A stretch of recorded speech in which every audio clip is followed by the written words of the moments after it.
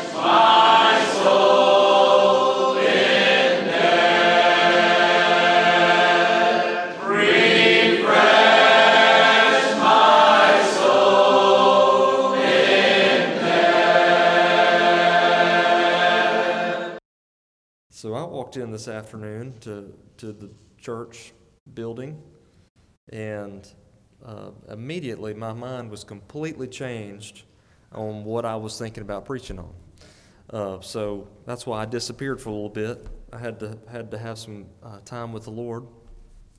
Turn with me to Isaiah chapter 43. This was where I trust that the Lord settled my mind after He completely disrupted my train of thought. So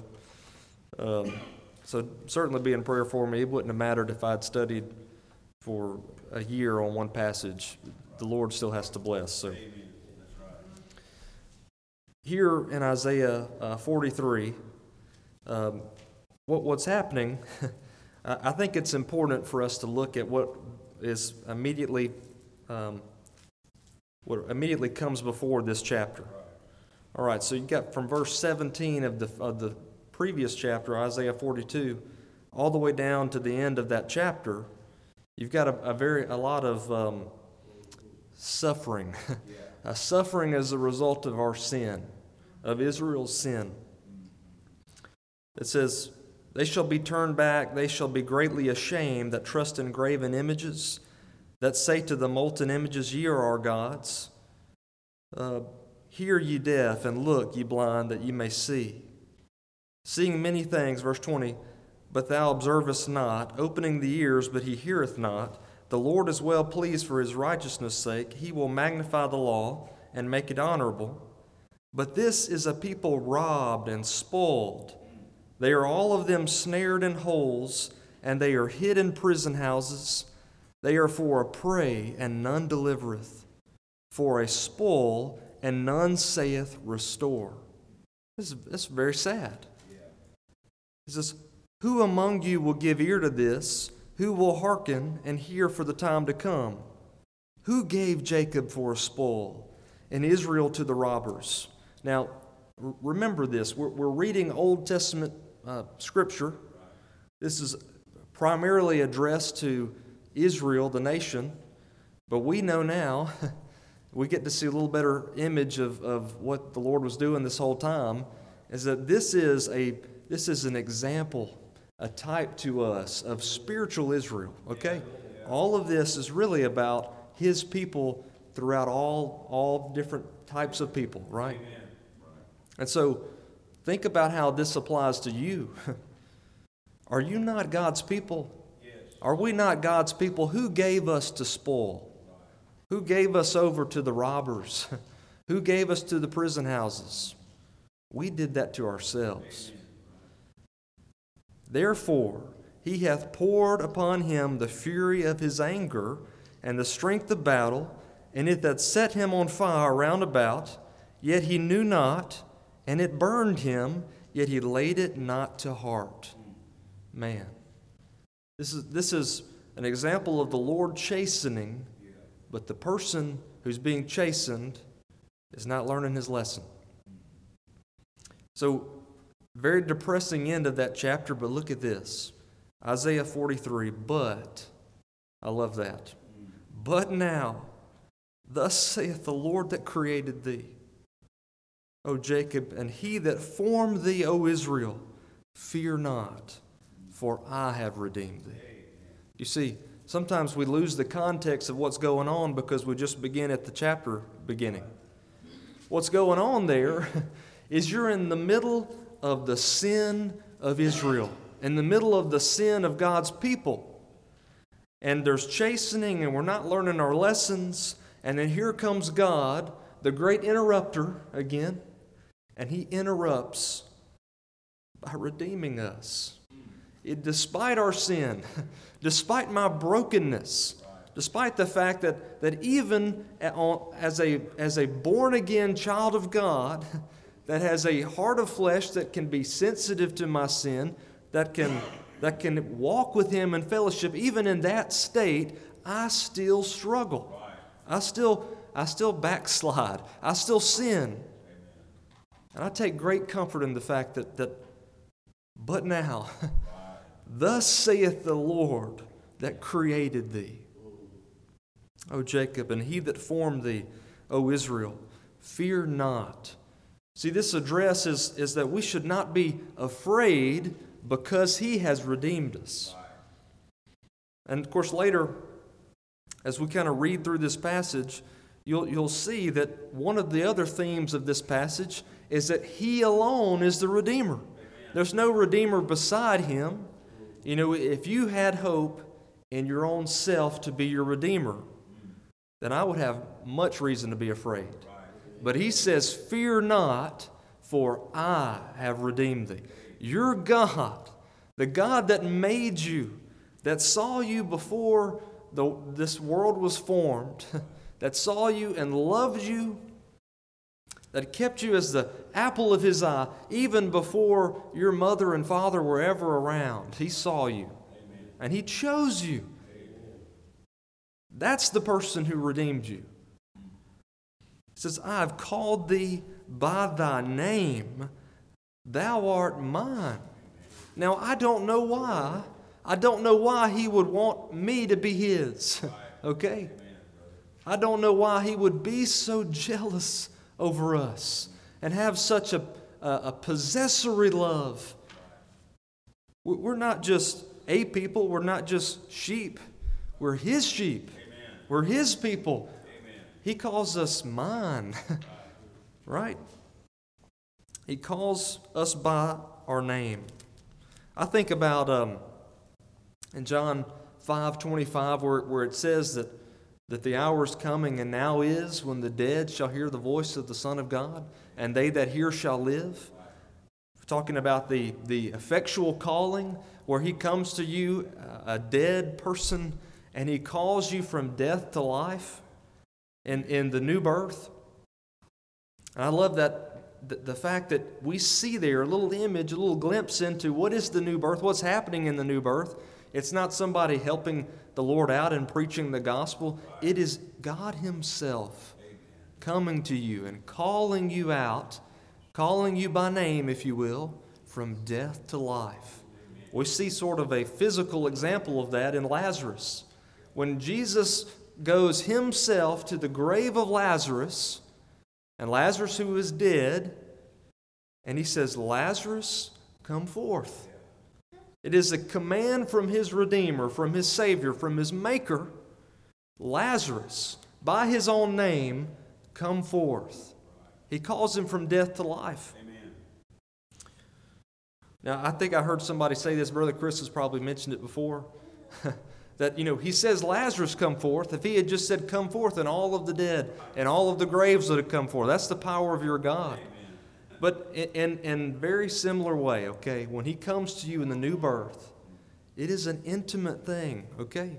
He's not just up there in heaven and He's got this button represents this many thousand people, and He presses the button and they're all born again. He comes to you, whether you're a baby in the womb, whether you're on your deathbed, whether you're somewhere in between. He comes to you. He sings over you. We read that, and I think it's in Zephaniah. He joys over us in singing. He comes to you and He speaks your name, calls you from death to life. And He says, "Fear not." So we see in Scripture that is a common phrase, fear not. When angels show up, they say, "Fear not." When the Lord shows up, oftentimes, He'll say, "Fear not." That is one of the things that I think we do the best as sheep. We can succeed in being afraid. We can find something to be afraid over. We live in a world where, we used to be able to just concentrate on our own problems, right? But now we live in a world where you're constantly thinking about what's going on throughout the entire country, what's going on throughout the entire world, because we've got the news, we've got everything on your phone. Look, you might be sitting down about to do your Bible study, and then you get a news alert that, Joe Biden did this, or Russia airstrikes, or whatever, and then all of a sudden you're cast back into a world of fear. Right.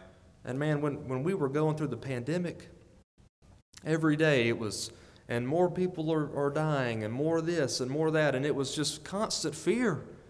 I was tired of it. I'll be honest with you. I was tired of being manipulated, of my fear being manipulated. Now we fear. We are compared to sheep. We're not compared to bears or lions. We're compared to little sheep, little practically mindless organisms, right? That are that have to be treated just so. He leads us by still waters. You can't give sheep water in a flowing stream because the sound of the water scares them. You got to be really gentle with them. And that's us. We can be afraid. He says, "Fear not, for he has redeemed us." Verse 2, "When thou passest through the waters, I will be with thee. And through the rivers, they shall not overflow thee. When thou walkest through the fire, thou shalt not be burned, neither shall the flame kindle upon thee." Is there waters and fires that we walk through in this life? Absolutely. Jesus said, in this world, it's going to be great. No, he said, in this world, ye shall have tribulation. That's one of the things I love about the gospel message. Okay, the gospel message isn't some fantasy. It's not some everything's going to be better than everything else. What it's telling you is the truth. It's telling you that it is going to be tough. All right? None of us, just because you're a child of God, just because you're a member of a church, does not mean that you are immune from suffering. As a matter of fact, we may even be more so subject to suffering, okay? It didn't say we're not going to experience the waters of life that try to overflow us in the river crossings. It didn't say we're not going to experience fires. He just said they will not overwhelm you. Okay? They will not overflow you, and the fire will not kindle upon you. Think about Israel, okay? Israel, they leave Egypt. They're going out to go to the promised land. They've been delivered from all these mighty things, and then they come upon the Red Sea, and it's blocking them. And I would imagine that a sea being in your way is a pretty big obstacle, right? And yet, Egypt, this great nation, was also a pretty big obstacle, and the Lord delivered them from that. So much so that not only did they get cast out of Egypt, they were given money and jewels. They left out like they were kings because Egypt wanted them gone. But yet they come up here on the Red Sea, and what do? As sheep? We fear. And we begin to be afraid again, and we say, why have you done this, Lord? Why have you done these great things in the past just to lead us here? And the Lord made a way through the sea. He divided the sea. What happens when your faith, when your walk of faith and your path to obey God leads you into the fire? What about that? Think about Shadrach, Meshach, and Abednego. Their path of faith and obedience to God, you would hope, and this light gospel that's taught today would say, well, your belief in God will lead you away from that. It will lead you away from the trials and sufferings. And the reason you're having trials and sufferings is because your faith is not good enough. And that is just not the case, okay? As a matter of fact, if your faith is strong, you will find yourself going into the furnace. The Lord didn't promise that He would deliver us from the furnace, from ever going into the furnace, but He did say this, the fire shall not kindle upon thee. Okay? And so they went into the furnace in faith, and the Lord delivered them. For I am the Lord thy God, the Holy One of Israel, thy Savior. I gave Egypt for thy ransom, Ethiopia and Seba for thee. You know what's so special is that as the people of God, sometimes we have this mentality of looking at the world as if we are so outnumbered and we're so feeble and we're so broken. But you know what? You know what's important to the Lord? It's not all of these things in the world. I mean, yes, He has His eyes everywhere. It's not what's going on in the nation's capital, although He's there and He's watching. What matters is what's going on in your home and in your life. You realize that God gave this world. He gave Egypt. He gave these great and glorious things of man for your ransom. He put those things in the trash pile just so that He could be with you. Just to be with you and to walk with you. Verse 4, since thou wast precious in my sight, thou hast been honorable, and I have loved thee. Therefore will I give men for thee, and people for thy life. You see, His love for you is something special to Him. It's not just something special to us. It means something to Him. You are precious to Him. And He says, so much so that I will trade life for it. Now, you know, in all of Scripture, the Lord does not condone human sacrifice, does not condone trading of lives. He does not condone that. Yet His love for you, and He was showing this the whole time in the sacrifices of the lambs, that there would be a lamb, the only lamb whose blood was sufficient to cover any sins, was Jesus Christ. His own self, the person of the Trinity, the Son, that He would come and die for you. He would trade His life for yours.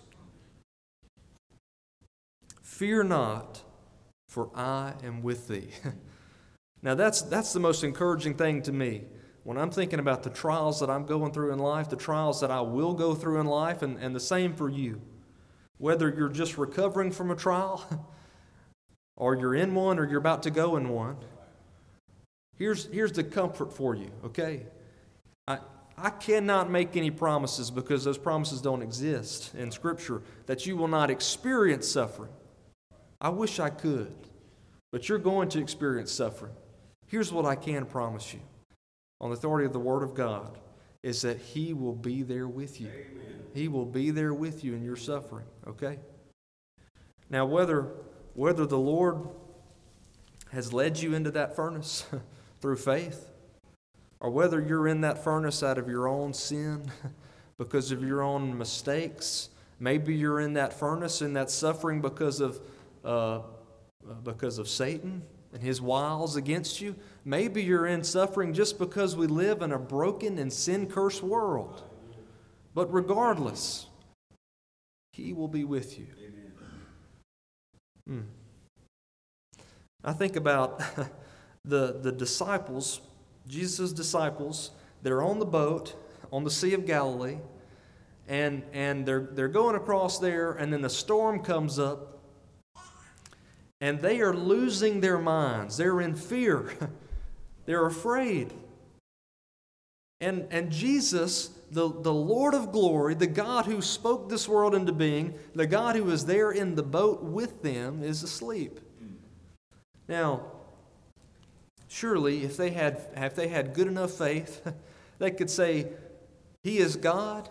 He's asleep, sure, but He still knows what's going on because He's God. And God's not going to perish in this flood, in this storm. We're going to be okay. But no, what did they do? They do the same thing that I do, that we all do. When the second that we begin to feel that God is not actively watching everything we do, and we feel like He's sleeping, we panic. We go into fear mode. And so they begin to call out to Him, and they say, don't you care that we perish? Man, if they only knew, what kind of love He has for them. Don't you care?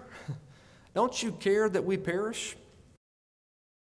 And He says, fear not to them. He was with them the whole time. Now, we're jealous of them. We're saying, how could they go through that and have Jesus Christ in the flesh with them and still be afraid? It's the same thing for us, okay? Maybe He's not in the flesh with us, but Jesus Christ is with you. Not only that, but He is within you because of the Spirit that He's given you. And yet, when the storms come upon us, what do? We fear. But yet He is with us. We need to remember that He is there, that your Savior is there. Due to the constraints of time, we will stop the message here. But please join us tomorrow for the conclusion of this message. If you would like to subscribe to our website, please go to www.zionpbc.com and sign up for email updates. If you have any questions, please feel free to contact the church at zionpbc1847@gmail.com. That's ZIONPBC1847@gmail.com. Or you can email me directly at jchrismccool@gmail.com. That's the letter J, CHRISMCCOOL@gmail.com. Again, thank you for listening. May the Lord bless you is my prayer. We thank you for listening to today's message. For more information, please visit us online at zionpbc.com.